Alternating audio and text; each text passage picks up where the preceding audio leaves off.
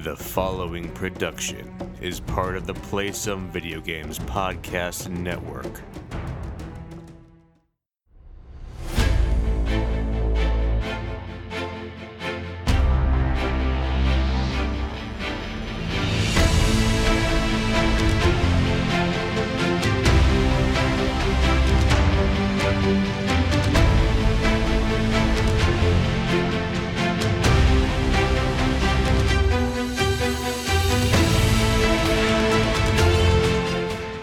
Boarders, and welcome to Board with Video Games, the gaming podcast that strives for the right balance of coverage for games you play on your table and on your television.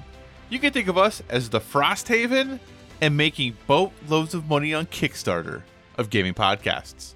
We're a proud member of the PSVG Podcast Network and thrilled to be part of the Dice Tower Network as well. I'm one of your hosts, Kyle, and joining me on this co-op adventure, the guy who is worth well more than $13 million in my book. Josh, how are you doing this evening? Oh, I'm doing great. That's very kind of you to say. I'm definitely not worth more than 13 million in anyone's book, but it's nice that you said that. Well, I am definitely not worth more than 13 million in my insurance agent's book. That is for sure. Well, yeah. I don't think many of us are. That is true. Oh, I'm more the Gloomhaven to you. You're a Frosthaven, I think, is what it is. I'm the lower budget version of this podcast. I don't know if that's true. I think you're selling yourself short. Well, very self-deprecating. And really, if you think about it, without Gloomhaven, there could be no Frosthaven. There you go. That's one way to spin that positively. Absolutely. Josh, do you want to hear something interesting? I always want to hear interesting things. So, earlier this week, I got a package. And in that package was a board game. Uh-huh. And I messaged you, Josh, and I said, Josh, did you get me a board game? And then you played very coy. And then you finally relented. By saying yes. By saying yes. Well, you asked first if there was a note. Yeah. And I said no. There was no supposed to be a note. Yeah, there was no note. So that's fine. So thank you very much for Quacks of Quedlinburg. I greatly appreciate it. You're welcome. For those of you who are not patrons, on Board with Everything, we had been kind of doing a little quiz contest thing the last few episodes. And I had been victorious in that over our guests. So as a result, Josh bought me a board game, which I appreciate very, very much. But Josh, remember how I asked you about the duplicate? Yes. Okay, so here's the weird thing, right? I got the box. The box said duplicate package on it. And I got an envelope from my post office that said, hey, you owe postage for another box that is sitting at our post office. Oh, can I guess? Was it unbroken? It was not unbroken. Okay. It was another copy of Quacks of Quedlinburg. Really? Yeah, so I now have 2 copies nice. of Quacks of Quedlinburg. So I think, Josh, it's only appropriate that we have some sort of contest to give away this other copy. Does that seem reasonable? That's very nice of you to do that. So next week's show, we will have a contest that we will have for giving away a brand new copy of Quacks of Quedlinburg. I opened it up, looked at it, and said, hey, this is pretty cool. I'm excited I have the game. I don't really need 2 copies of it. So I kept the box and everything just so I could easily ship it to someone else. Nice. Because Cool Stuff does a really nice job of packaging their things. Yeah. So that is weird. I noticed that I ordered something from Amazon and it was shipped by Miniature Market. Oh, really? And I thought that was very weird because did they fulfill it also? Like, I bought it on Amazon because it was cheaper than buying it on Miniature Market, and then Miniature Market shipped it to me. Well, I'm wondering if this is that whole situation. Have you heard about the whole food app situation? No. Okay, so there's this thing going on about how living where I live, we don't have any of the delivery services. It's not a thing that really exists. So Grubhub and all of that, not a thing I interact with on a daily basis like many people do. But Grubhub and all these other apps and food delivery services are talking about how, hey, let's support restaurants by, ordering food and we'll deliver it and all that good stuff.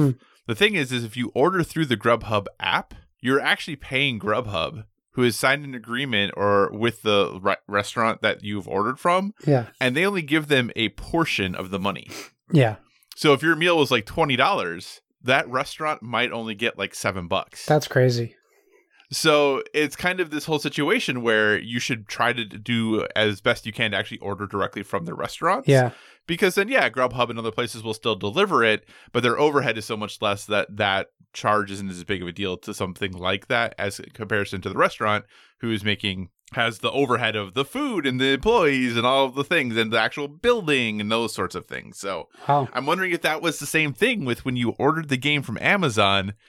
You got it for cheaper, but Miniature Market, so then Miniature Market's like, well, we got to fulfill this, so I guess we're fulfilling it for less than we'd like to fulfill it for. Wow. Yeah, that's interesting. Yeah, I was surprised because I thought you were sending me a package in return because it said, you have a delivery from Miniature Market. I was like, I didn't order anything from Miniature Market. I opened up my account, no orders, and I was like, is it Keyforge? Do they resend me Keyforge? So yeah. So that's interesting. So I guess they sent cool stuff via that Amazon package.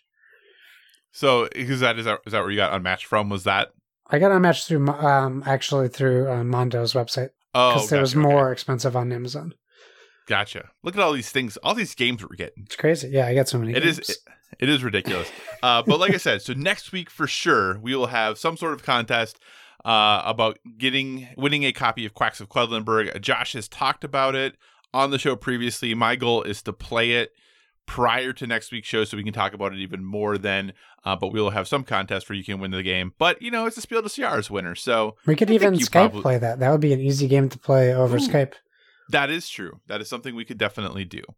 So any other shenanigans you want to talk about before we jump into the show? I don't think so. Awesome. All right, everyone. Thank you so much for joining us this week. As always, if you have any feedback, questions, or suggested topics, hit us up at Board with VG on Twitter or check out the Instagram, also Board with VG. We're a proud part of Play Some Video Games, and PSVG is on Patreon. We're absolutely thrilled with the support you have given us there thus far. And if you'd like to monetarily support what we do, you can find us there at patreon.com/PSVG. But the most important thing is just that you listen and maybe share our show with someone else who you think would enjoy it. We're also a member of the Dice Tower Podcast Network, so if you enjoy our conversations about board games and would like to dive deeper into that world, we encourage you to check out the Dice Tower Podcast as well as all of the other members of the network. No matter what type of board games you enjoy, there's a podcast on the network that is right for you. Josh, you get the first topic of the show. Kick us off. What are you bringing to the table? Hey, so before we do my topic, I just thought I would talk briefly about a couple games I was playing. That sounds great. They're new, so I think it's relevant. It's look at me transitioning to PC gaming. I still don't have my new PC, which has been a very crazy story, which I guess I'll save for another time. Wait, I was going to say, I thought you were supposed to have it by now. Yeah, it actually still hasn't shipped, and so far, Amazon Payments has charged me over $2,000 on a $200 purchase. What? For the payments. I guess what happens is they put the order through to one of their distribution centers. They put a pending charge in your account. When the distribution center says they don't have it available, they go to the next one and then they charge you again. Oh my goodness. So in the process of a week, they charged me 4 times on my debit card. And then when it was declined for the 5th time, they used my backup credit card and charged me 3 times on my credit card, which caused Frosthaven to decline. And oh my gosh. It's been insane. And I've talked to 3 different people and I've been lied to by 2 different people, including the last person who told me yesterday it is now shipped and it still has not shipped. And then it recharged my debit card again. So I am very angry with Amazon right now. And I found out the only way to get something from Amazon is by tweeting your complaint, because talking directly to them has got me nothing. So there will be photos of conversations and even an email they sent me if I don't have any word by Tuesday on interesting. Twitter. Because I've basically only ever interacted with their customer service via email. Yeah. And I have always gotten something. Yeah, see, even when I called out the fact that they can view my past conversations and that I was lied to about my order being shipped, the girl said, I'll make sure to talk to my boss so this person can get trained on how to correctly. I'm like, okay, that's it. So great. And then she just did the same thing and lied to me right after that. So it's been fun. Anyways, that's not what we're here to talk about. What I am here to talk about is I have been playing a lot of PC games, mostly because I've had a pretty good amount of time to play with Lucas from PSVG Prime and Fluxtopose. So I'm not certain what that other podcast is, but PSVG Prime I know. Yeah, I mean they're always talking about how they're ending it, so who knows? So first off, I've jumped into Gears Tactics in a big way. I really kind of just wanted to check it out. And the first opening to the game is very difficult. I think I died 4 times, maybe more, because it is a tactics game. So you have to be very careful about your decision making and a click. You can't take that back. You move a guy somewhere. That's it. He is moving there. And if you didn't realize that there's 4 locusts and 3 grubs there, you're out of luck. You can't take that back. And then if he dies, then that's just it. I would say after that first opening mission, the curve flattens a little bit. Not to use our current pandemic terminology. But it kind of evens out the difficulties. So all the missions after that are a little easier, but that could just be me understanding the game a little bit better. My only history with tactics games that I've actually fully played is Mario X Rabbids and Final Fantasy Tactics, which are 2. Mario Rabbids is closer to this. Final Fantasy Tactics, totally different, just as far as gear and weapons and stuff. However, since that, I put a lot of time into Gears Tactics. There is an insane amount of customization. It looks great on my PC, which is not a high-end rig, and hopefully when my new one comes in, if it ever does, there's a cool thing. It does you can do a benchmark in the main menu. So I took a screenshot of my benchmark on this computer. I'll do the same on the new one just to see how much better it runs. But if you're a fan of tactics, or if you're a fan of Gears, or curious about both, this is a super easy recommendation. It is incredibly fun. It's challenging, but not too challenging after you get through, for me at least, after you get through that tutorial. And I've just been having a blast. There's so many different ways to tackle a mission. You have a roster of up to 9 gears that you can have, and you take 4 with you. So you can mix up your team all the time. Usually there's 1 or 2 required people that have to go on a mission. But I fought a Brumac last night. If you know Gears, you know very cool. what those are. And it was a very challenging and long fight, but I came out victorious. Nice. So that was great. Highly recommend Gears Tactics. Can I ask you a couple of questions quick? Of course, please. How far are you into it? Because I've heard the campaign is 40 hours. That's awesome. I just got to Act 2 or Chapter 2. Okay. But I think Chapter 2... What would you say is inside? Is a chapter inside an act, or an act inside a chapter? A chapter's inside an act, I would say. Okay, so I'm in Act 2. I think the first chapter had the first act had 8 or 9 or 10 chapters. Typical of a Gears game, I think. Right. Okay. So yeah. And like I said, I don't know if that's accurate. That's just what someone else I heard say, that the campaign pushed 40 hours, and that's a lot of content, especially for a tactics game. Yeah, I mean, I could definitely see, there's... The story is very intriguing. I could see them, they're trying... It definitely weaves into Gears' story. Right. And the pre-order bonus is, you get Coltrane as a character once you hit Chapter 4 in Act 1. So I unlocked him. I haven't used him yet. So there's definitely character familiarity as well. But so far, he's the only character that I recognize from the Gears stories, except for the bad guys. Okay, I was going to say that was my next question, is that I thought I had heard that it's all new characters, basically, and that seems to be the case? Yeah, essentially, everyone's new, yeah. Okay, and then how do you think this is going to translate to controller down the line? Because obviously just a PC game right now, which is very cool to see Microsoft's commitment to big, beefy PC gaming. But they said this is coming to Xbox. So how do you think this will transition to a controller? I think it'll be fine. It's not like a typical RTS. I think it's more feasible with a controller. There's even using the mouse and keyboard, using like to turn the screen and stuff, that would be very easy on a controller with the analog stick. In fact, I could try the next time I play and use my Xbox controller and see how it feels, and I can report back on that. That was going to be my next question, is if you knew if it already had controller support. Yeah, it does have controller support. I have my Xbox controller, my Xbox One S controller plugged into my computer, so I can give that a shot.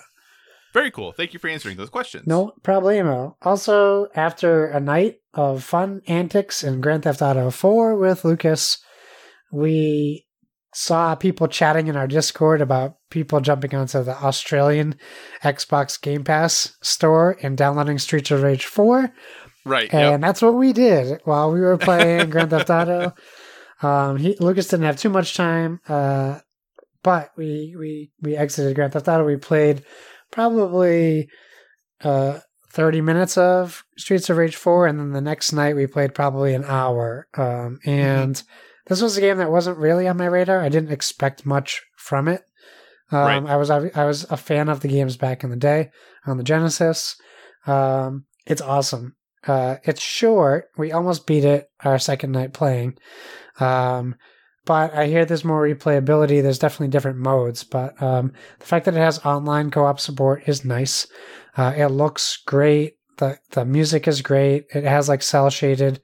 Lucas compared it to like almost like the Borderlands art style, which I 100% agree with. And if you're familiar with the older Streets of Rage games, the levels are pretty similar. It's almost more like a remake than a new game. There's definitely familiar bad guys and levels. Even the map is very similar to, I think, Streets of Rage 2. So it's more like an homage to that than maybe an original game.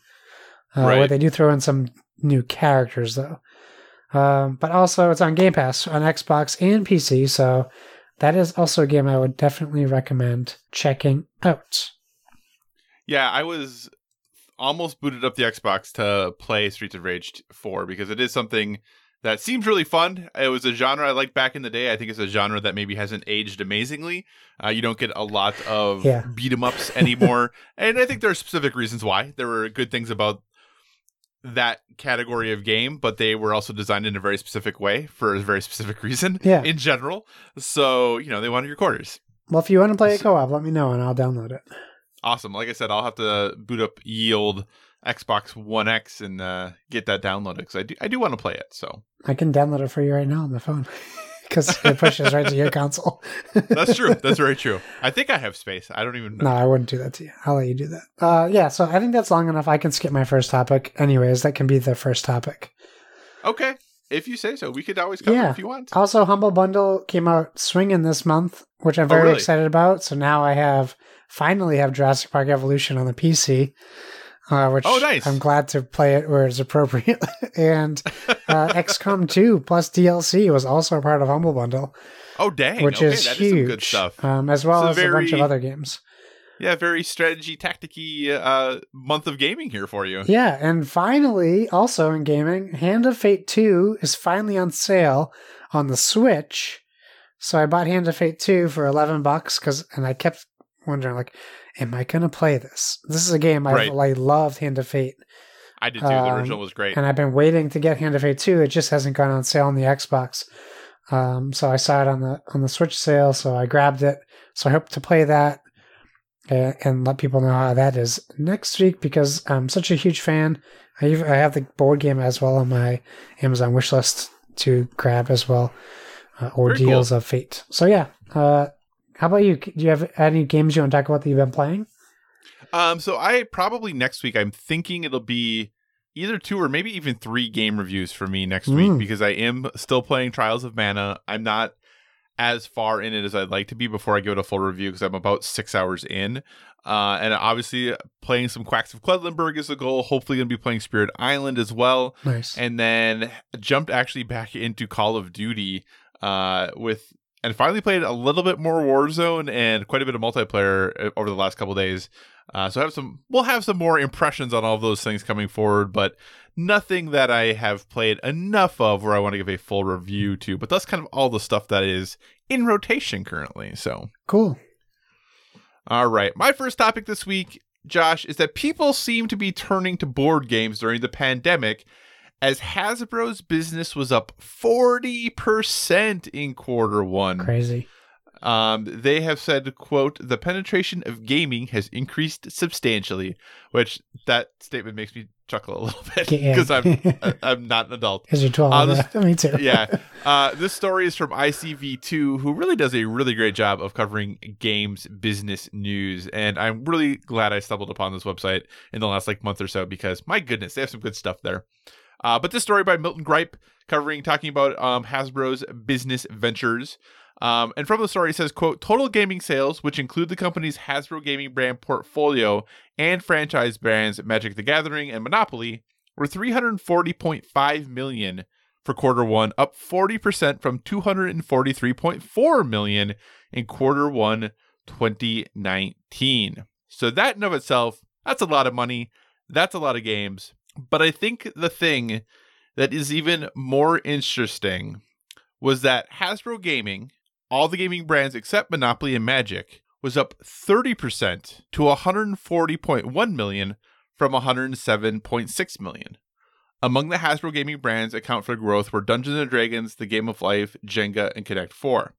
So if you take out Monopoly and Magic, they made $140.1 million, which then if you go back to their total revenue, that means between just Magic and Monopoly, they made over or just about $200 million just from those two properties. So Josh, number one, surprised by the news of Hasbro just having a good quarter? And number two, does it surprise you that Magic and Monopoly are so dominant when it comes to Hasbro's business, even for comparing it to things like Dungeons and Dragons? Well, it's funny. I'm not surprised. I think it's great. It's great news. Board games make sense, especially if you're trapped in a house with somebody. You need to find some common ground, and board games is a great way to do that, depending on the board game. Does it surprise me with Monopoly and Magic being maybe two of the most toxic and most liked things in board gaming? No, that doesn't surprise me. It's just so popular that, and I think it will always be that way. I think Monopoly has kind of taken, in a weird way, some notes from Magic by releasing new editions every other month or so. So there's so many different versions of both of these that you're... Now, I don't know what they're manufacturing compared to what they're selling, but you're opening up your specific market to so many more people, because you're just waiting for that one person who doesn't own Monopoly to find that themed Monopoly, like Baby Yoda Monopoly. I just saw they announced yesterday from Hasbro Pulse is coming out with all the new Star Wars products. So now you can get Baby Yoda Monopoly, and all these people fangirl and fanboying out on Baby Yoda can be like, okay, maybe this will be the first Monopoly I buy. You know, they have Dungeons and Dragons Monopoly. They have, when's the Magic Monopoly coming out? I mean, that's got to be down the line. So that's how I think Monopoly is. You know, they've had some hits and misses. Like, I think I can go to any Target right now and find 100 copies of Mrs. Monopoly in the clearance section because it just didn't land. But yeah, they know what they're doing to an extent. And while I don't want to call it mainstream, the board game community in general hates Monopoly, unfortunately. Like, they're very elitist as far as that goes, which I really wish they weren't. It's nice to see that it's not affecting Hasbro's sales, because I hate to see that happen to any board game, just because people view it as less than. That's always going to be an issue for me. I still find that frustrating when I see people post, like, best board game you're playing in the quarantine, but you can't say Monopoly. Right. You're like, Okay, well, there goes all the new fans in this board game group that maybe just play Monopoly. For sure. So do you think this success is going to continue? They talk about in the article how a lot of, quarter one wasn't necessarily impacted by any manufacturing things, but moving forward, Magic the Gathering had a new set called Ikoria, Land of the Behemoths, but they actually moved that up, the release of that up, because they were worried about printing shortages, and there were some for the Commander sets and things like that. So do you think that we're going to see a more level second quarter for them because of manufacturing, distribution, and having a harder time getting games to people? They do talk about how e-commerce in the US was strong. It was up 60%, but there's so much, that right now is something about 35% of their retailer locations are closed. So, e-commerce in the US can't make up for all of the worldwide closures that are going on. So what do you expect to see for quarter two? Continued growth, or are things going to dip pretty significantly? So that's a good question. They do kind of address it at the end where they say, like, China's pretty much back to normal, but most other places are not. But they do mention game factories in Massachusetts, Texas, and Ireland are closed. Right. And some in India. In India, there's so many people, and I'm sure the factories are immense. If their supply chain isn't affected, I think they're going to see profit for the whole year over last year. Mm-hmm. And regardless, what this pandemic has potentially done is just made more people aware of the board game industry.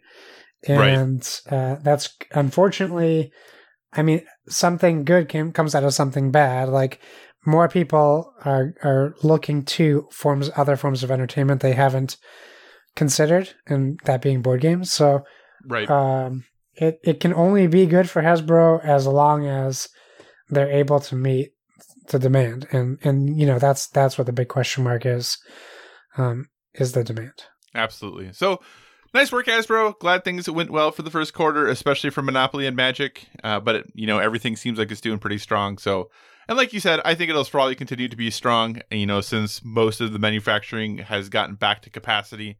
Hopefully we can oh my goodness. I'm struggling for a Saturday night. Continue to see games selling well and people gathering around the gaming table while we are in quarantine. Josh, what is your next topic, sir?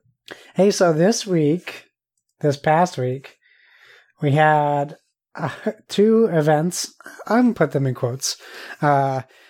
One was a surprise, at least to me, live Twitch stream, I think it was Twitch, of Boss Logic, the very famous now movie poster, character creator, designer, artist, designing live via some Adobe Studio thing. I'm assuming it was Adobe. The new... It looked complicated. Yes, it was. It looked... the designing the new, I guess, alternate box cover, because they just revealed it to be a steelbook today, of Assassin's Creed, and leading up to it, we didn't know the theme. We had rumors. We didn't know the title. We had rumors that actually were wrong, to a degree. And I would say I watched a lot more of this than I thought I would ever watch. That was a long stream. I watched like 4 hours of this. I watched 4 hours of someone digitally creating art. It's really crazy to see the template he started with and where it ended up with, and he kept putting in like red herrings, like this is not actually what it's going to be when he gets finished.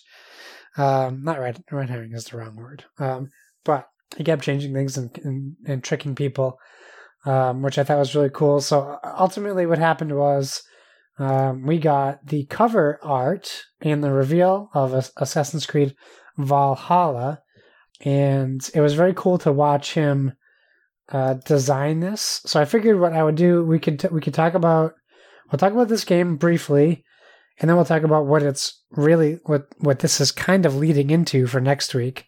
Yeah. So this is from Ubisoft's website. You're going to become Ivor, a Viking raider, and to the internet's dismay, you can also be a female Viking. Sorry, internet. Which is definitely what I will be playing. Yeah. So your character will be raised to be a fearless warrior and lead your clan from icy desolation in Norway to a new home amid the lush farmlands of the 9th century England. If you watch the trailer, they put out a cinematic trailer the next day. I don't think that this escaped people's view, but there was a very cool part of that trailer where it showed the delineation between the different cultures.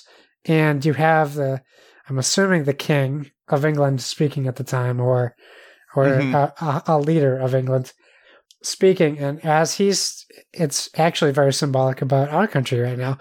While he's speaking of the Vikings coming to England, you see the Vikings coming from ice and cold, and they're coming to England where there's sun and farm, and he's saying like they're coming to pillage our lands, but it shows like Viking families just like building houses and living peacefully, and they've come to kill our people, and they just show them like playing with their kids in the yard. So like everything that the king is saying is like not happening with the Vikings, and I like that that's very something that Assassin's Creed has taken with them, as being very historically accurate, and I really appreciate seeing that. But you're also getting two different sides, what England is telling their people about these people. So it was a really cool trailer. If you can look past, while the blood and violence is important to the story, there's a lot more in that trailer than just the battlefield battle, which I thought was very cool. We'll hit some notes. You can write your own Viking saga. You blaze your own path across England with advanced RPG mechanics, which sounds cool. It does worry me a bit. What worries you about that? Because I know that has been a point of contention for others as well. It worries me that it's more Witcher and less Assassin's Creed. Gotcha. Which I'm not a Witcher guy. There's too much, if that makes sense, without getting into it. Do you think the last games were too RPG-y? They were a bit, but I want to go. I was actually just thinking after this, I want to go back and replay the last one just to see if I can put more time into it, and give it a chance. But yeah, it's definitely taking a turn from the Assassin's Creeds I have loved. But I will say this: a lot of this trailer reminded me of Assassin's Creed 3, and I loved Assassin's Creed 3. I know it's going to be way deeper, but I'm excited to get some more axe combat. I agree with that. Really quick. Yeah. What do you think the chances are that, they talk about how the Vikings actually sailed to North America, Canada, northeastern United States way back before Columbus and all these other people? What do you think the chances are that there's DLC or something that has you going to quote unquote the New World? That would be great. I think that would be awesome. It just depends on how long their storyline takes place. How long the story is. Sure. Yeah, that would be cool. Okay, so you can lead epic raids. You can lead a crew of raiders and launch lightning-fast surprise attacks against Saxon armies and fortresses. And then you can claim the riches of the enemy's land for your clan. And then you can engage... Well, I don't think we can skip that one. You can grow your settlement. So this is a big thing that's changed. So your clan's new home grows with your legend. Customize your settlement by building upgradable structures. Unlock new features and quests by constructing a barracks, a blacksmith, a tattoo parlor, and much more. I really think that's really cool. That's definitely the new take for this game. So, sarcasm coming. As long as they can do it better than Far Cry 5 did, I'm all on board for this. Wait, what's the sarcasm? Sorry, not sorry. Well, I don't want to be a jerk about it. So if they can build upon what they started in Far Cry 5, you would appreciate it. If they can do what New Dawn tried to do, but better, okay, let's do that, because they really messed up the in my opinion, the base building in New Dawn. Did you ever play Ni no Kuni 2? I didn't, and I keep wanting to play it because everyone talks about this game. Ni no Kuni 2, they actually have like some settlement building in it, and it's pretty fun. Yeah. So that's what I immediately thought of when I saw or heard that there was going to be some settlement building. I went right away to Ni no Kuni 2, and if it's similar to that, I'm down for it. It was pretty fun in that game. Cool. Okay, and while there is no co-op, which was heavily rumored, you can share your custom raider, so you can recruit mercenary Vikings designed by other players, or you can create and customize your own to share online. And then you can sit back and reap the rewards when they fight alongside your friends in their game worlds. I think that's really cool. It's kind of like when people, like I'm playing Gears Tactics and all my guys I'm naming after people in PSVG. Sorry, no one's looked like you yet, Kyle, so I couldn't do it. That's fine. I mean, I'm kind of okay with that. So, but I like that they're doing that because they're still focusing on the story of the game without putting in co-op. And I know that's not always, you're not always sacrificing things to put co-op in the game. But I think if you look at Unity, they were really excited about that co-op aspect, and it just didn't hit. Right. So maybe they're going to take some more time, and maybe we'll see it in the next Assassin's Creed. So what do you think is the cool name we're going to come up for these? Because I know for Xbox games and for like Forza, they call it Drivatars, right? Oh, yeah. So can we call them Vikatars? Is that a thing we can call them? Astars. No? We'll work on it. We'll come up with something better. We'll work on it. Centaurs. Oh, Centaurs. Okay, so this is all leading up to May 7th. That is Thursday. So 2 days after you hear this.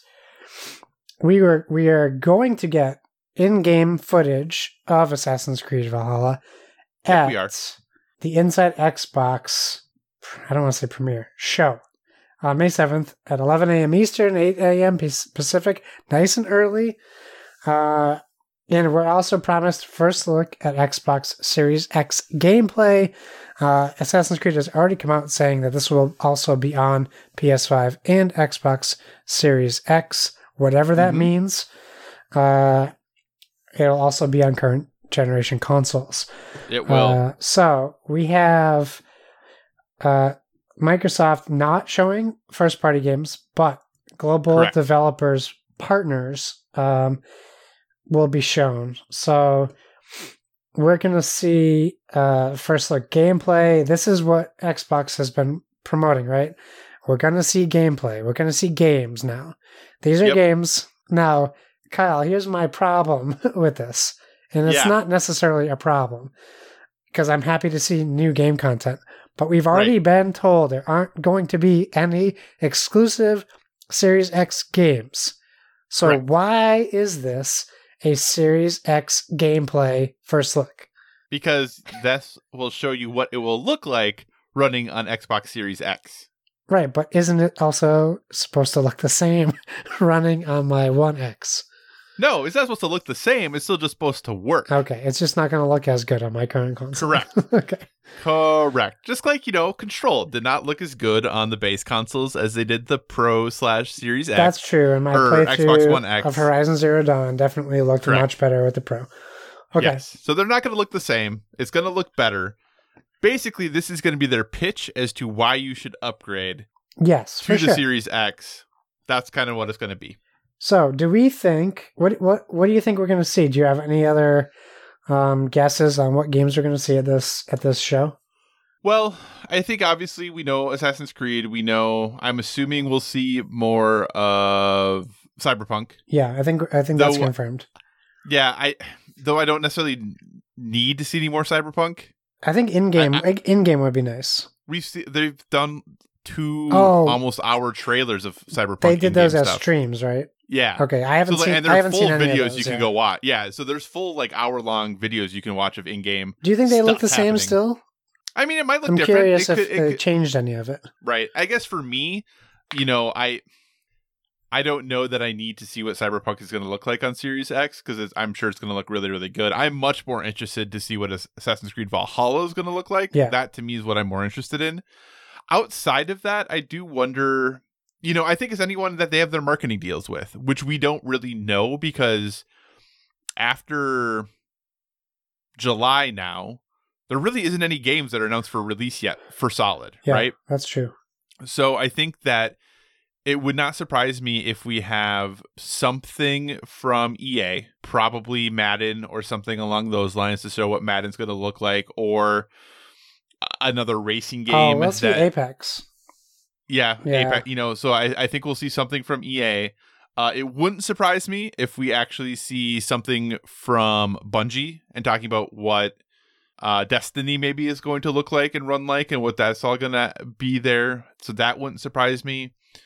So yeah, maybe WB. I know WB is supposedly hosting their own event, which we'll talk about a little bit later. Yeah. But if there is some sort of agreement there with Xbox, that wouldn't surprise me to see something there.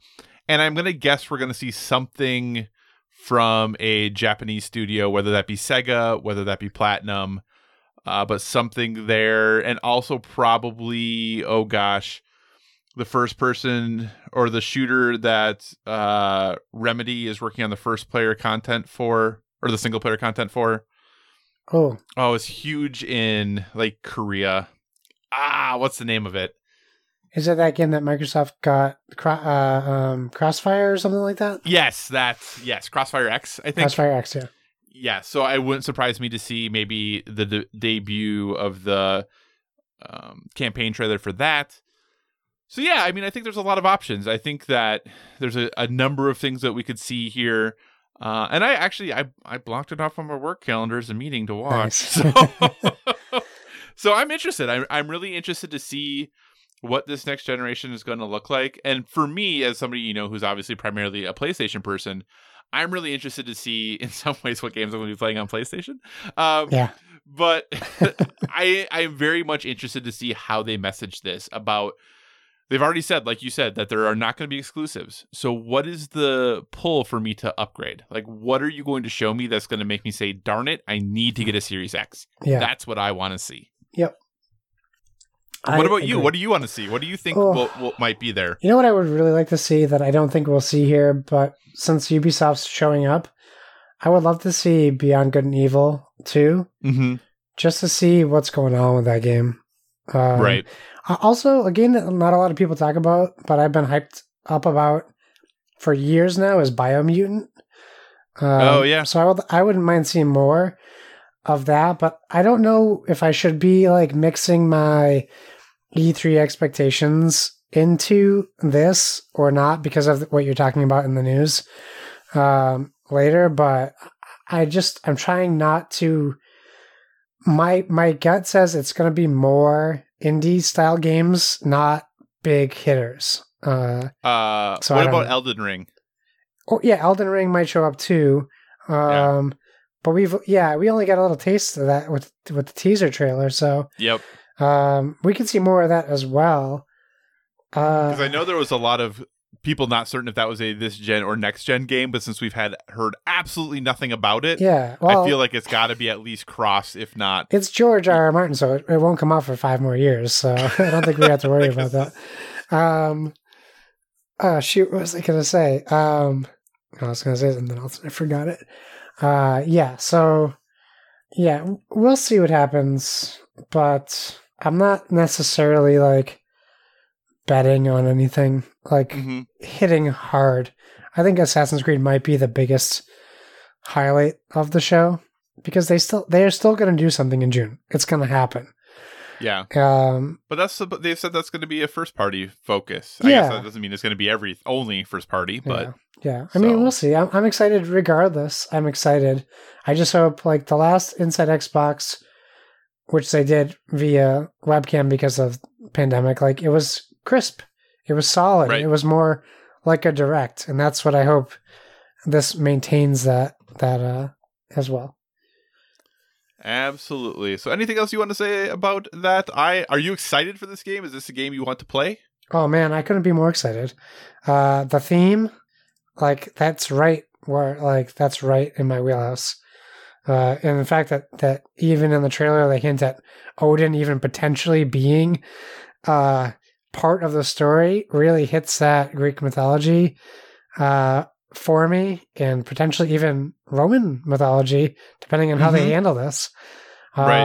And that's always been something that I've been super into. So I'm very excited to see what they put out. So that is really the main reason why I want to revisit Assassin's Creed, to get myself more ready for this game. Very cool. Yeah, I'm super excited. I love Assassin's Creed. It's one of my favorite game series. I am definitely down to play this and cannot wait to play it when it comes out this fall / holiday / winter / whenever it is that it comes out. Oh, I wanted to say we'll probably see at least one more studio acquisition during this Inside Xbox event? Because they've been hinting at it for a little while. And I think like now's a good time to release that, especially if they're trying to get ahead of like what would be their E3 presentation. Do you think that that's something if it has bigger pop if they save it for when they're doing their first party focus? Maybe if it's like Sega, yeah, maybe hold it. But and they like our newest addition to our first parties, something like that. If it's a big studio, yeah, I feel like it might not. It's not going to be Sega. I really don't think so. Who is it? It's probably some studio I never heard of. Or when they announce it, I go, "Oh yeah, I know who those people are." Do you think it's someone like Moon? Maybe because they don't technically own Moon, right? Even though they've made Ori for them. Or who makes Red Faction? Aren't they in the THQ Nordic group it's THQ now? Nordic, so it wouldn't be THQ. Yeah, I was like THQ. The studio who made that, was purchased by and now is under THQ Nordic. So it just popped into my head that the people who made Red Faction could be one of them, but that's just out of nowhere.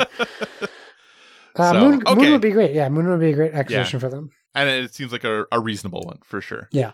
All right. So it's kind of building off of this that Josh was referring to. We were all very sad when E3 was canceled this summer. But you know what? No worries, because Summer Game Fest is here to make up for it. If you're not familiar, Jeff Keighley coming out on the Twitter saying, introducing Summer Game Fest, a new season of news, in-game events, and playable content from the entire video game industry, May through August 2020, and a developer showcase with I Am 8-Bit 2. See you soon. They also posted a picture of the lineup, Phase 1, it says, and the names on this lineup include 2K, Activision, Bandai Namco, Bethesda, Blizzard, Bungie, CD Projekt Red, Digital Extremes, EA, PlayStation, Private Division, Riot, Square, Steam, WB, and Xbox. That's quite the lineup.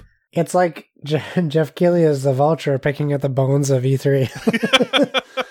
He's like, yeah, I'm not going to E3. Why? Because I'm making my own. I Am 8-Bit's like, we're not doing the show floor for E3 anymore. And then Jeff Keighley's like, okay, I'll be in your DMs real quick. Right, absolutely.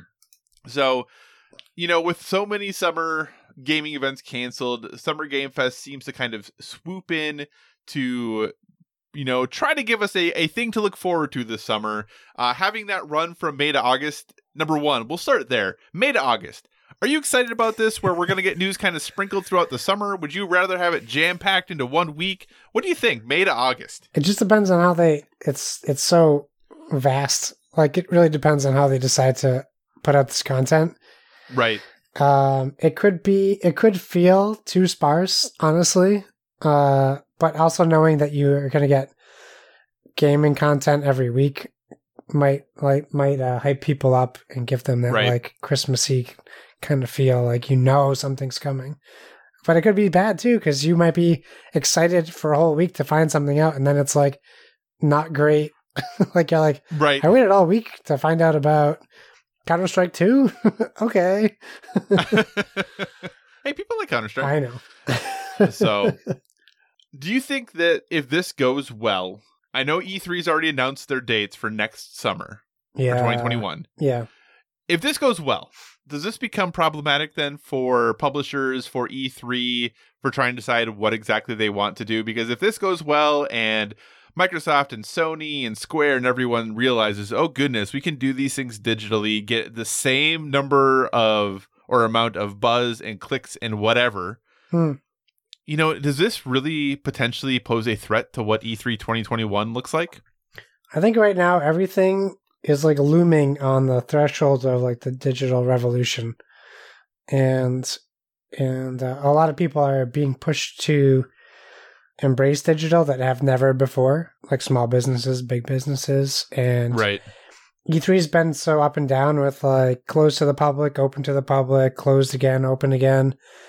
I feel like if like Microsoft and Sony, they can afford to go to E3 every year, right? Like that's no sweat off their back.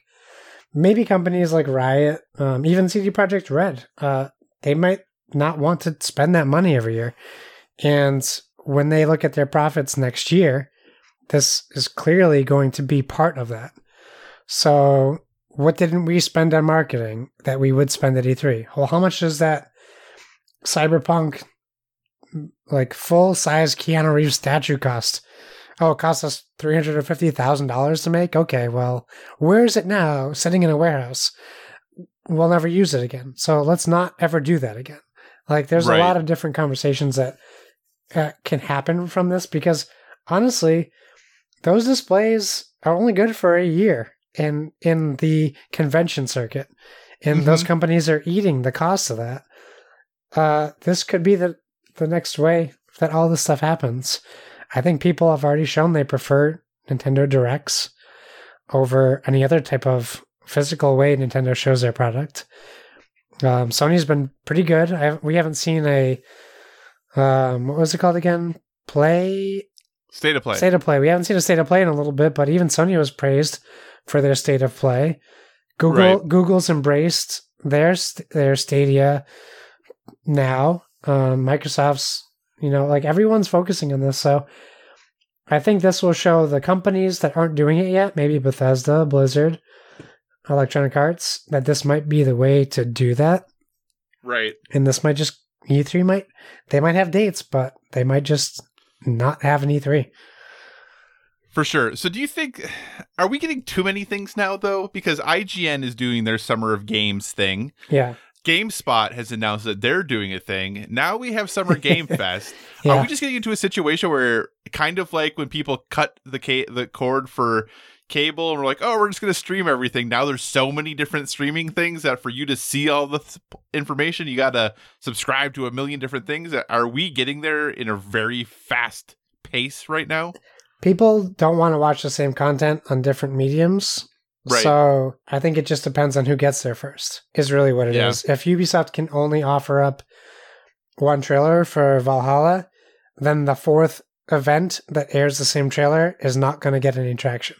Right. So it just depends on who gets there.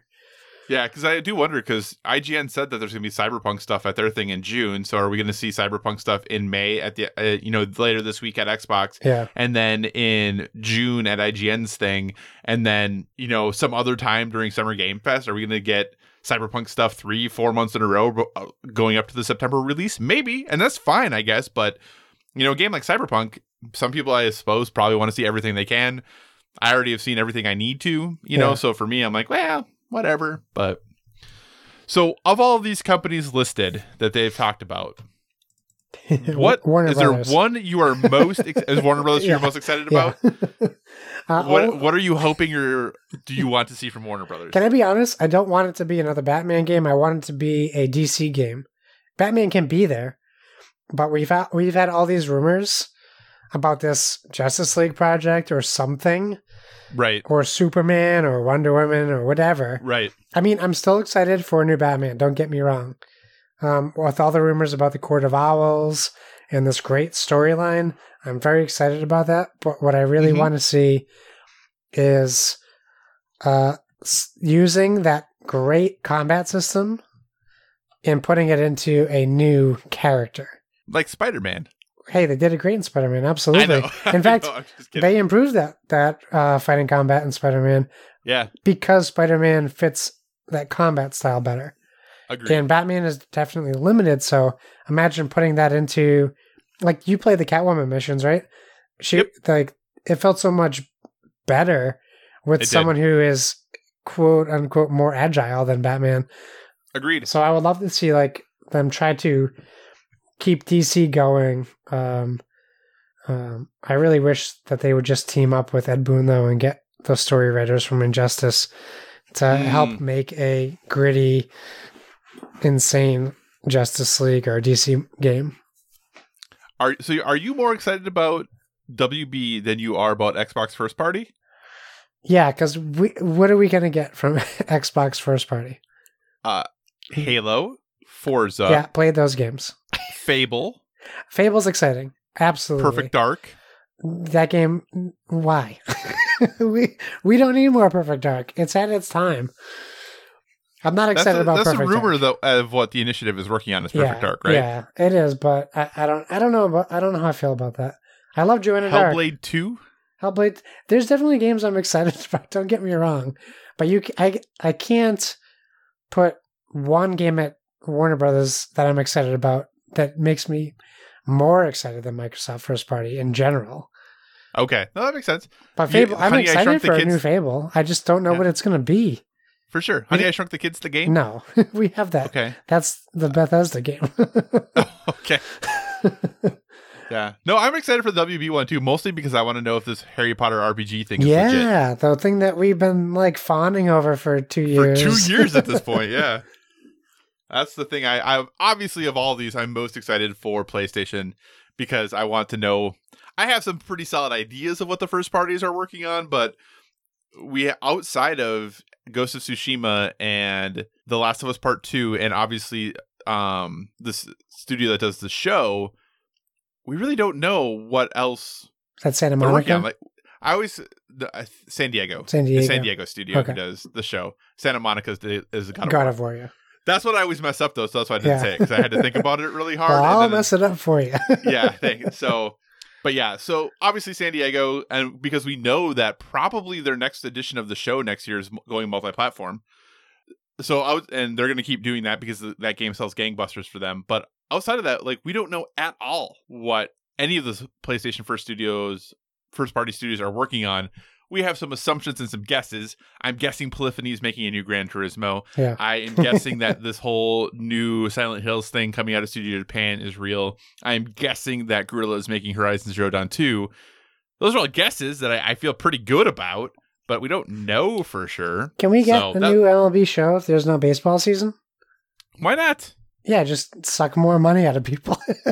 What roster changes are you going to make? Well, the roster changes will still happen, but players will still sign with different teams and move and all that good stuff. So I did get my refund for my tickets. They are playing. There is a custom league that is played on Sony San Diego's Twitch channel that is MLBers playing the show against each other. Oh.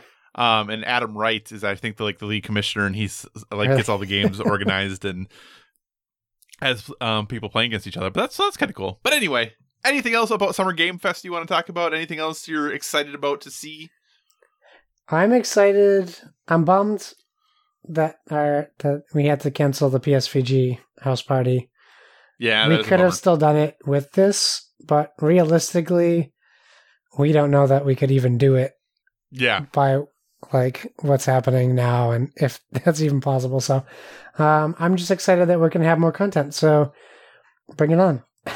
Indeed. All right. So Summer Game Fest starting now. I think Xbox's event is really kind of the thing kicking it off. Yeah. So be on the lookout. And Jeff Keighley's going to be hosting pre and post shows for all of the things. So be on the lookout for that. Streaming on all of the major platforms. And also Steam and Xbox have confirmed that they will offer demos and trials of some games for a limited time. So just be on the lookout for those things. Josh, what is your third topic? So before we get into my third topic, I have to ask you. Yes.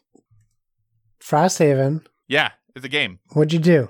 Did you do nothing? Did you back it? Did you not back it? What happened? I'm going to ask you a counter question. What do you think I did? Well, it all depends on the conversation you had with your wife. Now, I think, based on my comment on your question, was that you backed Gloomhaven and Frosthaven. That is what I did. Yeah, that makes me happy. So no, I did back at the Oh, I mean, I always wonder why people get kitschy about this because it's obviously very clearly printed. Yeah, I backed the $285 level. You don't have to tell the price. Well, but anyone could go and see how much it was. Yeah, but they have to do the work. Big deal. Yeah, that's fine. But the reason I felt okay with it, because that's a ton of money, right? That is a lot of money for games. But the way I came to, I don't want to say terms with it, but the way I said, okay, I'm going to do this, is it was just my birthday present. Nice. So my birthday was back in March, but because of all the stuff going on, we really hadn't done anything for it yet. Yeah. So that just became my birthday present. So that is why I did jump in and get it. I backed it when there was about an hour left. So I got it pretty close to the end there. But yes, so I should have Gloomhaven in July. That's awesome. Frosthaven like a year later. So if only they could have fit Heart of the Lion into that pledge. Oh, if only. Because you get 4 more characters. I know. Yeah, that's great. No, I'm happy that you did that. I hope you like it. I hope I will too. I'm excited about it. And yeah, I mean, it's like $440 retail, so you're saving a lot of money as well. So you're getting a lot of content.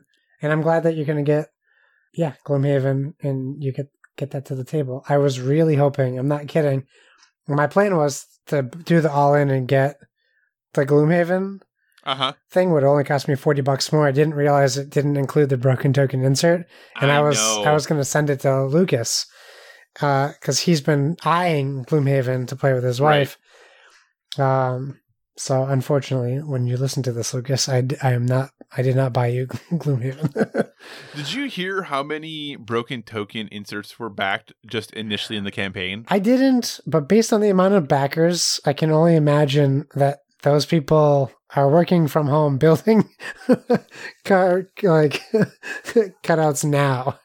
Yeah, Broken Token tweeted, and I'm not going to go back and find the tweet, but it was something at the time that they tweeted it, and this was a couple days before the campaign ended. It was over 30,000 people had gotten the organizer. Yeah, if you were hoping for a Broken Token organizer for a new game you bought, you might have to wait a year because they're going to be busy. It's insane. Okay, so even with the success of Frosthaven, which, by the way, is now the #1 highest grossing board game Kickstarter in history, surpassing Kingdom Death Monster, which actually backed Frosthaven, which is pretty funny. People screenshotted the Kingdom Death Monster has backed Frosthaven. Right. And I'm going to pause you quick. Yeah. Huh? Oh, no, sorry. You can finish, and then I'm going to pause you. So they passed $12.4 million, which is what Kingdom Death Monster was. So here's your pause. Okay. Are you ready? We're going to do a quiz. Oh, yeah. Top 10 tabletop game Kickstarter projects as of May 1st, 2020. Okay. So we obviously already know #1 Frosthaven. Yeah. Finished at $12.969 million. Insane. #2, which you already referred to, Kingdom Death Monster 1.5. Yeah. At $12.393 million. All right. 3 through 10, Josh. What do you take a stab? What do you think? Anywhere in that group, what do you think's in there? CMON. And you have to pick a specific game. So I'm going to guess Batman, Gotham Chronicles. I'm going to guess Blood Rage. Whoa. Okay. Batman, Gotham City Chronicles by Monolith. #8. Okay. $4.4 million. Blood Rage? No. Oh. Ankh? No. Horizon Zero Dawn? No. I'm not going to be good at this. There's one that you're missing that's way lighter that got really, really big. Exploding Kittens, #3. Correct. Exploding Kittens was #3. Yeah, I did know that. But at #3, Exploding Kittens was $8.78 million. Yeah. So huge different jump from 3 to 2. Yeah. Any other you want to take a stab at? You're going to say them and I'll probably get it. Is Cloudspire one of them? No. It is not. It didn't even pass $1 million. No, I'm not sure. Okay, so @4, Seventh Continent. Okay, yeah, that makes sense. $7 million. #5, Tainted Grail, The Fall of Avalon. Oh, I didn't say Gloomhaven. At $6.3 million. #6, Dark Souls. Oh, okay. The game that people haven't gotten yet? Yeah, $5.469 million. #7, Zombicide Green Horde at $5 million. 8, Batman and Gotham City Chronicles, like we talked about. 9 is Nemesis by Awakened Realms at $4.277 million. And #10 is Rising Sun. Oh, Rising Sun. Sun. Come on, at $4.228 million. Really quick again. what I find most interesting about this, for all these games, there's one that had by far the most number of backers, which was Exploding Kittens at 219,000 backers. Oh my God. Okay. The average backer, so the dollars per backer then was $40 for Exploding Kittens. That's still too much. Right. Okay. The next game on the list with the most number of backers is Frosthaven at 83,000 backers. I showed it to my wife today. I said, they have to make 83,000 copies of this game. I know, right? And some odd number of more copies of Gloomhaven. Right. And the funny thing is that is more than double the game with the next highest number of backers, which is pretty ridiculous. However, the thing that I find the most interesting, so dollars per backer for Frosthaven was $155.91. Okay. Here's the kicker one that for me just makes my heart. Well, we'll do one more and then we'll get to that one. Batman Gotham City Chronicles. Yeah. 19,000 backers, $228 per backer. Yeah, because it was like $484 to get everything. It was insane. But here's the big kicker. Kingdom Death Monster. Yeah. 19,264 backers, $643.33 per backer. Yeah, I don't understand what game they're playing. So anyway, I just thought that was super interesting. I was looking for a list like that, and it actually just posted on ICV2 just a little bit ago. So there we go. Thanks, ICV2. That was pretty awesome. But yeah, so if you want to see the top 10 most successful board game Kickstarters of all time, it's there. But this makes Frosthaven third most successful Kickstarter ever, right? Yeah, second or third. Yeah. It was close to second, so I don't know if it passed it or not. But yeah, that's incredible. And I'll say this now. It speaks to the quality of Gloomhaven. Yeah. For sure. So that's why I'm even more happy you're getting Gloomhaven. Anyways, so even with the success of Frosthaven, Kickstarter, it's not invulnerable to COVID-19 and its effect on our economy. In fact, Kickstarter is preparing to shed up, I'll put that in quotes, shed up to 45% of their staff. And this comes from an article from Gizmodo. So Kickstarter has been transparent that as a result of the pandemic, the number of fundraising projects is nowhere near normal. In fact, the shrinking revenues have forced it to drastically reduce staff. As normal, like they've taken a 35% drop in live projects. So people aren't even putting out more projects, and Kickstarter only makes a profit on their fees with the developers. Yep. So while they're certainly going to make a lot of money off of Frosthaven, it's kind of crazy how Kickstarter is being affected and will be affected by this. So honestly, I kind of have just a simple question for you. What is the future of Kickstarter if this pandemic continues through the summer? I think Kickstarter... No, I guess I don't know this. My assumption would be that Kickstarter, because of the type of company it is in a situation where it would need to, or it can, grow or shrink based off the number of projects and still exist as a company. Because if you have 100 projects and each person is responsible for managing 10 projects that are there, you need 10 people. If you have 50 projects, now you only need 5 people. Yeah. Granted, there are people who are in positions, and it's obviously never as simple as I just made it out to be. But I think because Kickstarter has become such a constant force, especially the board game world, I think that Kickstarter, to a degree, will always be there. But maybe it is going to start losing, the amount of weight it carried in the startup world, right? That there's a lot of companies who this is how they get their start. This is how they get their stuff printed. I don't know if that necessarily everyone now goes to Indiegogo or something like that. Yeah. But I think that Kickstarter probably has to be, really thinking about how it is managing its staff. They were the first tech company to unionize, which happened just a couple months ago. Yep. So that obviously, the fact that they have said, yep, we're laying people off, and it is happening, means that typically everyone there had to say, yeah, we recognize this needs to happen. So it is, I think, a little worrisome, but I also don't think Kickstarter's going away. What about you?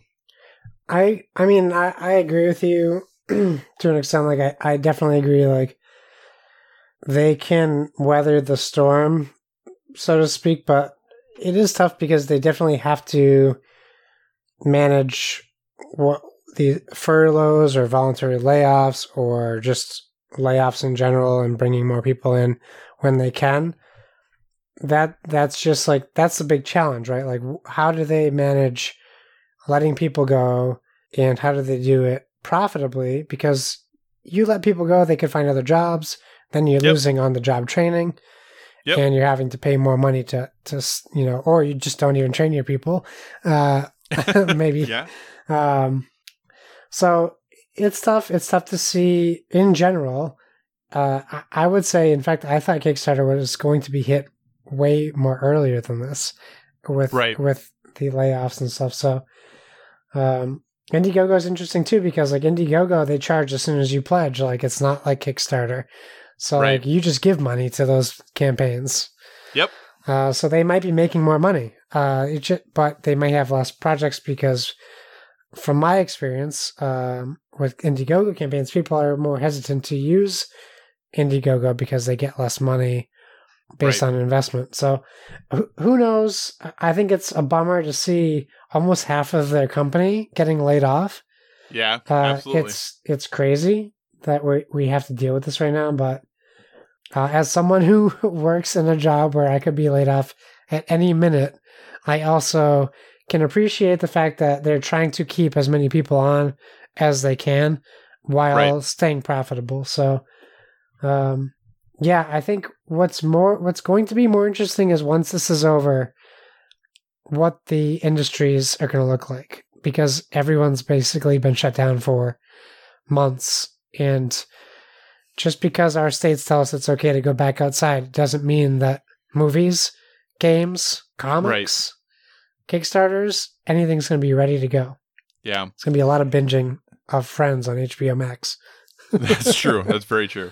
It does say in the article from Gizmodo that it says, quote, both Kickstarter and the union agree on the terms which were negotiated for departing employees, however, which include 4 months reverence. And is that supposed to be severance? I think it's supposed to be severance, yeah. Okay.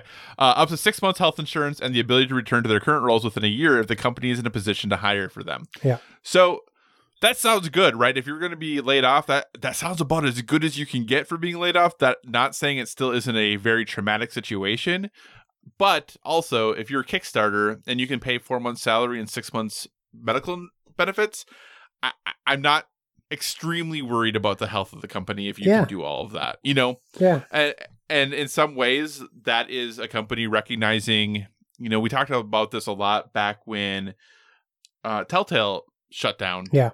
That they just basically said, we're done, with a week's notice, and nobody got anything. This is a company recognizing, hey, we're going to be looking at our financials and forecasting and saying, if things continue at this trend, here's what we need to do. So we need to end things now, because if we wait for the 4 months, then we might be in a situation where we can't give people anything. Or if we wait the 6 months, maybe we can't give them anything.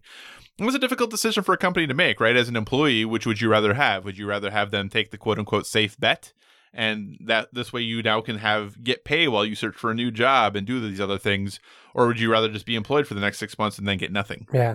Yeah. It's a tough call. But it's nice to have that job security, or at least for within that year. The problem, my biggest worry is long term, right? So these employees, they get paid for 4 months, and then they have to go on unemployment. Yep. Which there's over 3 million Americans on unemployment right now. So I can't imagine what the line is to start getting those checks. But that's no fault of Kickstarter. That's just a symptom of the system right now, which can be tough. Yes. And it's actually way more than that, Josh. 22 million Americans have filed for unemployment benefits in the last 4 weeks. Sorry, 3 million this week. I'm sorry. I misspoke. Yes, 3 million this week. Yeah, so that's not good. All right. Crazy. Anything else you want to say about Kickstarter? I love Kickstarter. Support it if you can. By supporting a project you might be excited about, you're also supporting Kickstarter, who is a service just like Game Pass or PS Now. It is. So we were actually on the Discord, which you should definitely join the PSVG Discord. We were talking about how many Kickstarters we have backed. Oh, and let me pull mine up. It is very clear that those of us who are into board games have definitely backed far more Kickstarters than everyone else in the group. So 58 for me. Oh, that's quite a bit more than me even. Nice work, Josh. Thanks. Way to support the developers or the creative people in the world of board games and the folks at Kickstarter. All right, so my last topic, probably not going to be a surprise to anyone that I'm talking about this, but the TLOU 2 leakers have been identified, and it isn't disgruntled Naughty Dog or PlayStation employees. So what happens now? So this story comes from Games Radar, posted by Alyssa Mercante about a day ago when we're recording this. And it says, quote, Sony has identified the people, yes, people, responsible for the massive The Last of Us 2 leaks, and it's not the rumored disgruntled Naughty Dog employee, according to a report from Polygon. Quote, SIE has identified the primary individuals responsible for the unauthorized release of TLOU 2 assets, a Sony rep told Polygon. They are not affiliated with Naughty Dog or SIE. We are unable to comment further because the information is because the information is subject to an ongoing investigation. Yeah. So, Josh, what are your thoughts? You heard that they caught him. What are your thoughts on that? And number two, what do you think happens to these folks? Well, first of all, I thought we'd be talking about either Shannon Woodward and Ashley Johnson are going to be streaming their Last of Us 1 playthrough, or that Nolan North and Troy Baker had a falling out and are no longer speaking. I thought those are interesting stories. This one, it's not so interesting to me. They aren't telling us who did it. It's very vague. They could just be lying. I'm not saying they're lying, but they could just be like, hey, we found them, but we can't tell you who they are. I think... You really think they would do that? No, I don't think so. Okay. It was inevitable with the internet and the tools we have. Even the communities that would help find these people, that this person or persons was found. Capital punishment? Can that be the crime? Because that's what I want. No. I'm glad they were found, and the crime should, they should do what the crime entails. And I don't know the laws of piracy or breaching of contract or however they got this information. But I think that they should face the full the fullest extent of the law for that crime. And we talked about this before. This is something that someone did to, it's weird to say hurt other people because you're not physically hurting people. Right. It's something these people did to to ruin someone's experience as a consumer, and also to potentially diminish the thousands of hours of work a whole studio did to make a game. Yep. And it's very easy to see if you're on Twitter, and even if you just follow one person who works from Naughty Dog, you see how everyone at Naughty Dog feels about this. Yeah. They're devastated for the fans. Right. And also for themselves. But everything that they're saying is they're very sad about the fans, but also they're also saying we are very excited for you to see what else is in this game. You haven't seen anything. The spoilers don't ruin the story. Right. Stay tuned. Even Neil Druckmann's I'm so excited for you guys to play this.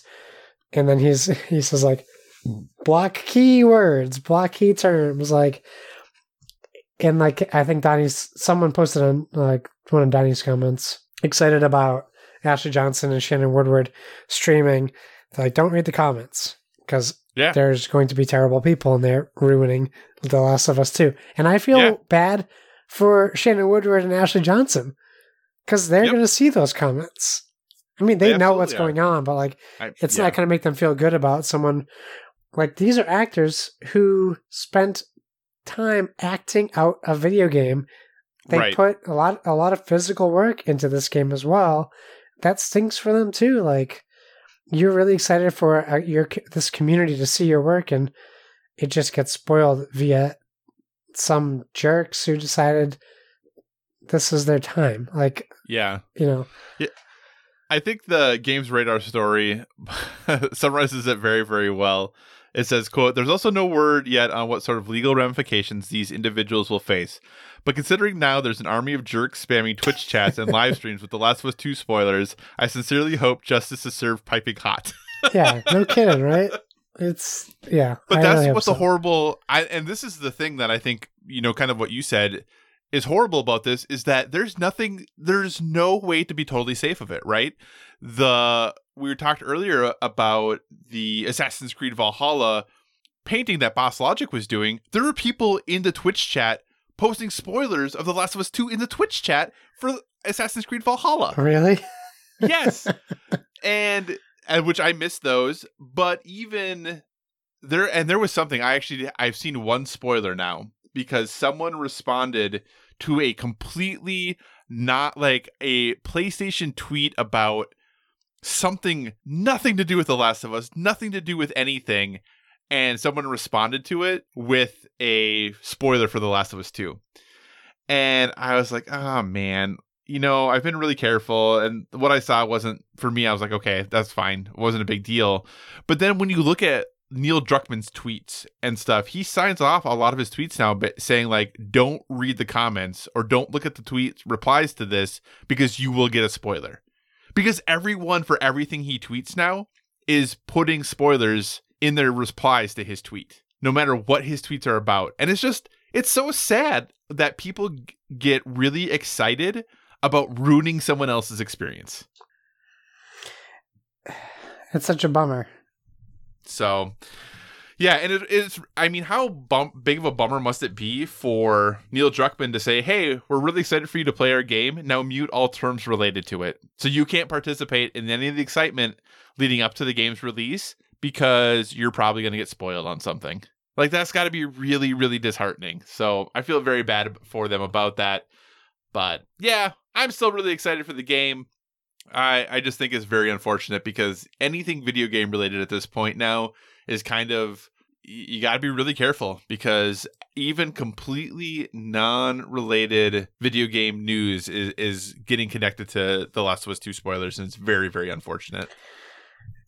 It's such, it still bugs me that this is something that happens in this community. I don't know that it happens in other communities. I can't say that I've seen it. But like we've talked so many times before about how I view spoilers and how you view spoilers, and other people in our groups. So imagine even 50% of the people feel the same way I do about having stuff spoiled like that. That's a lot of people that you're just ruining an experience of a full, huge project that a studio has spent years developing because people just can't chill out. Right, exactly. Ugh. Anyway, so that's it for our topics. We do have a listener question related to our last topic, so why don't you take us through that, Josh? Hey, so Donnie from PSVG at Play Nintendo on Twitter, he wrote us a question. He says, now that we know the leak wasn't from an employee as early reports, do you think anyone will rethink / reevaluate using the event to bash Naughty Dog crunch issues? Also, do you think the plan was always the 19th of June, or did the leak force their hand? Kyle, what do you think about, let's do the first part. Do you think that people are going to either rethink or reevaluate using the event to bash Naughty Dog's crunch issues? Nope. I think they will use it maybe even more now, because there will now be articles that say, despite the leak not being from, why we should still care about. That is what the articles will now be. I think it's opposite. I think that's going to get washed underneath and people are going to forget about the crunch. Oh, really? You think so? I think that's what's going to happen, because do gamers really care about crunch? Yeah, I'm not saying necessarily that the gamers care. I'm saying if someone were to write an article about it, I don't think this would dissuade them from writing the article. I think they would just reframe how they wrote the article. So there'd be like one article from Bloomberg, because that's where Schreier is now. And it's going to be like, Crunch tactics. Exactly. So, yeah, but that is what I think would happen. I don't think it would change anyone from writing the article. They would just reframe it as, even though this wasn't related, why we should still care about crunch or something like that. That's what I think, at least.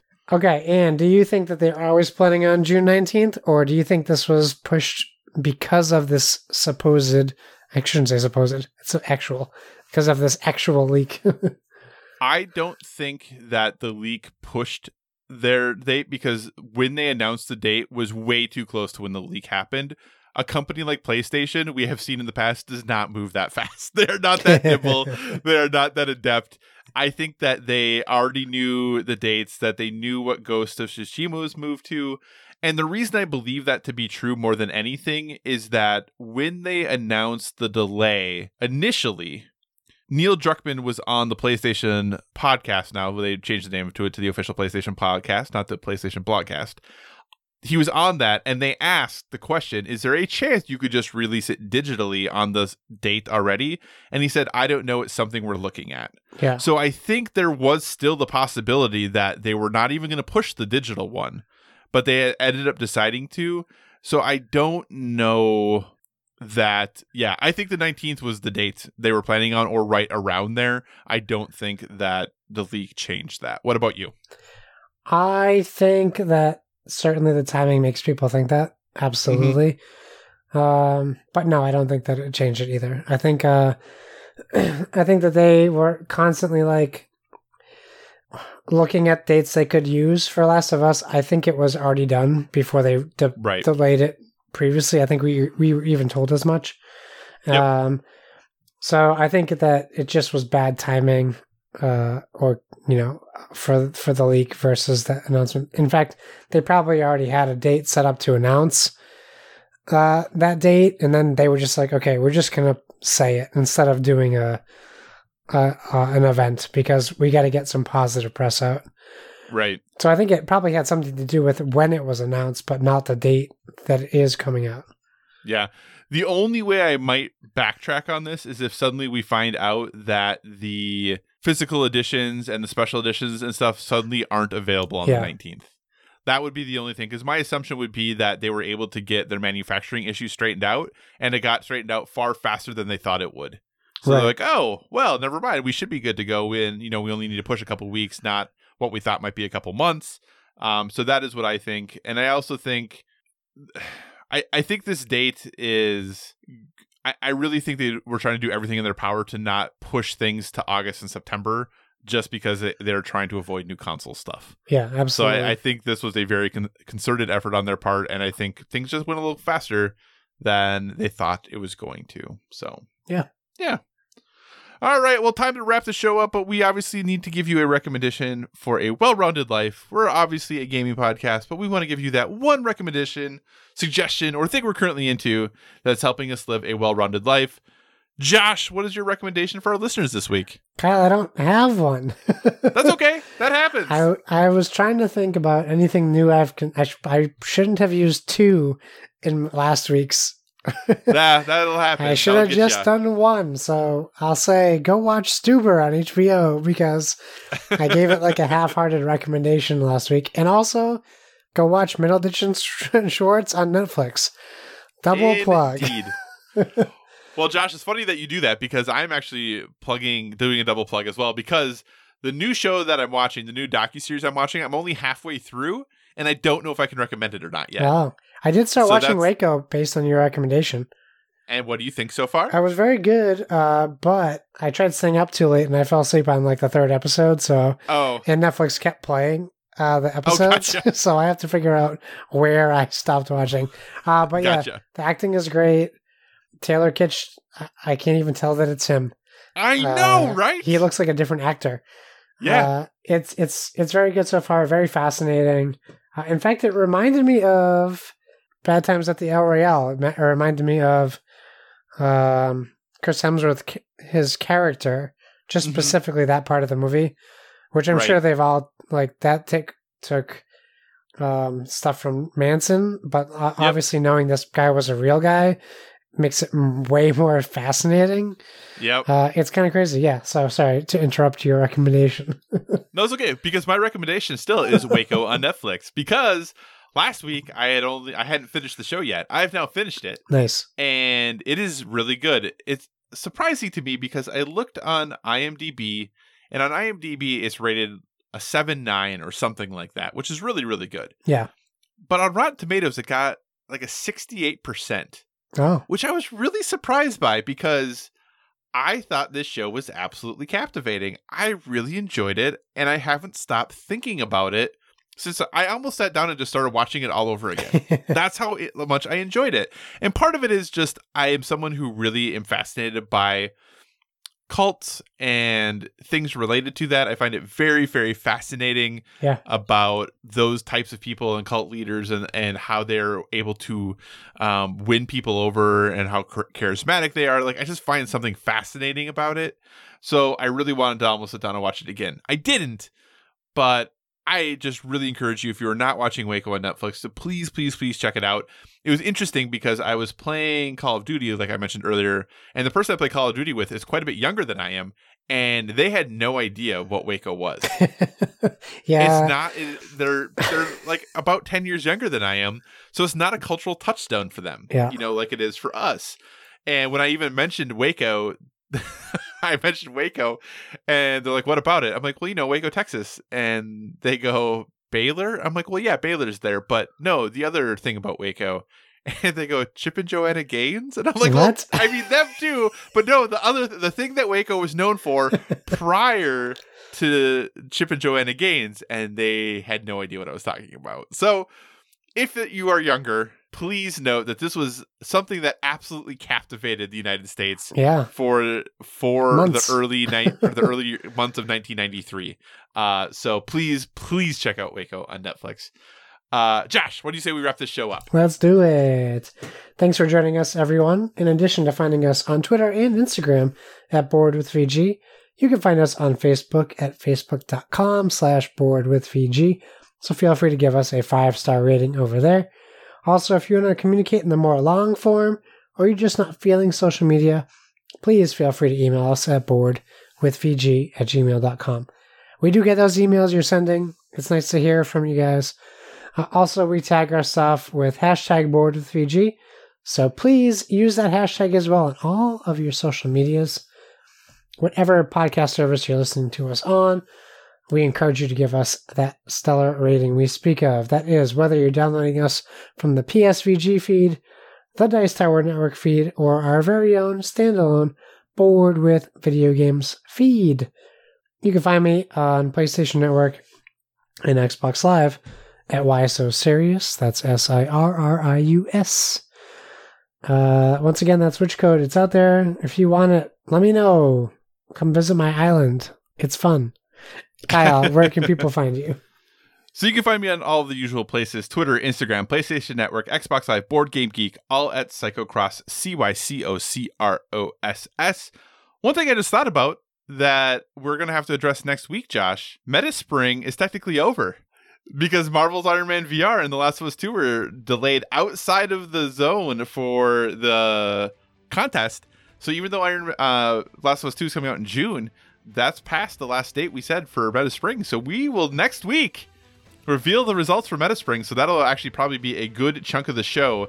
And we'll still do the Quacks of Quedlinburg contest as well. So it's going to be a big prize week next week on Board with Video Games. So be sure to tune in. As always, if you have suggestions for future topics, be sure to reach out to us on the social media, because we want to talk about what you want to hear about. And remember, everyone, whether it be board games or video games, never stop gaming.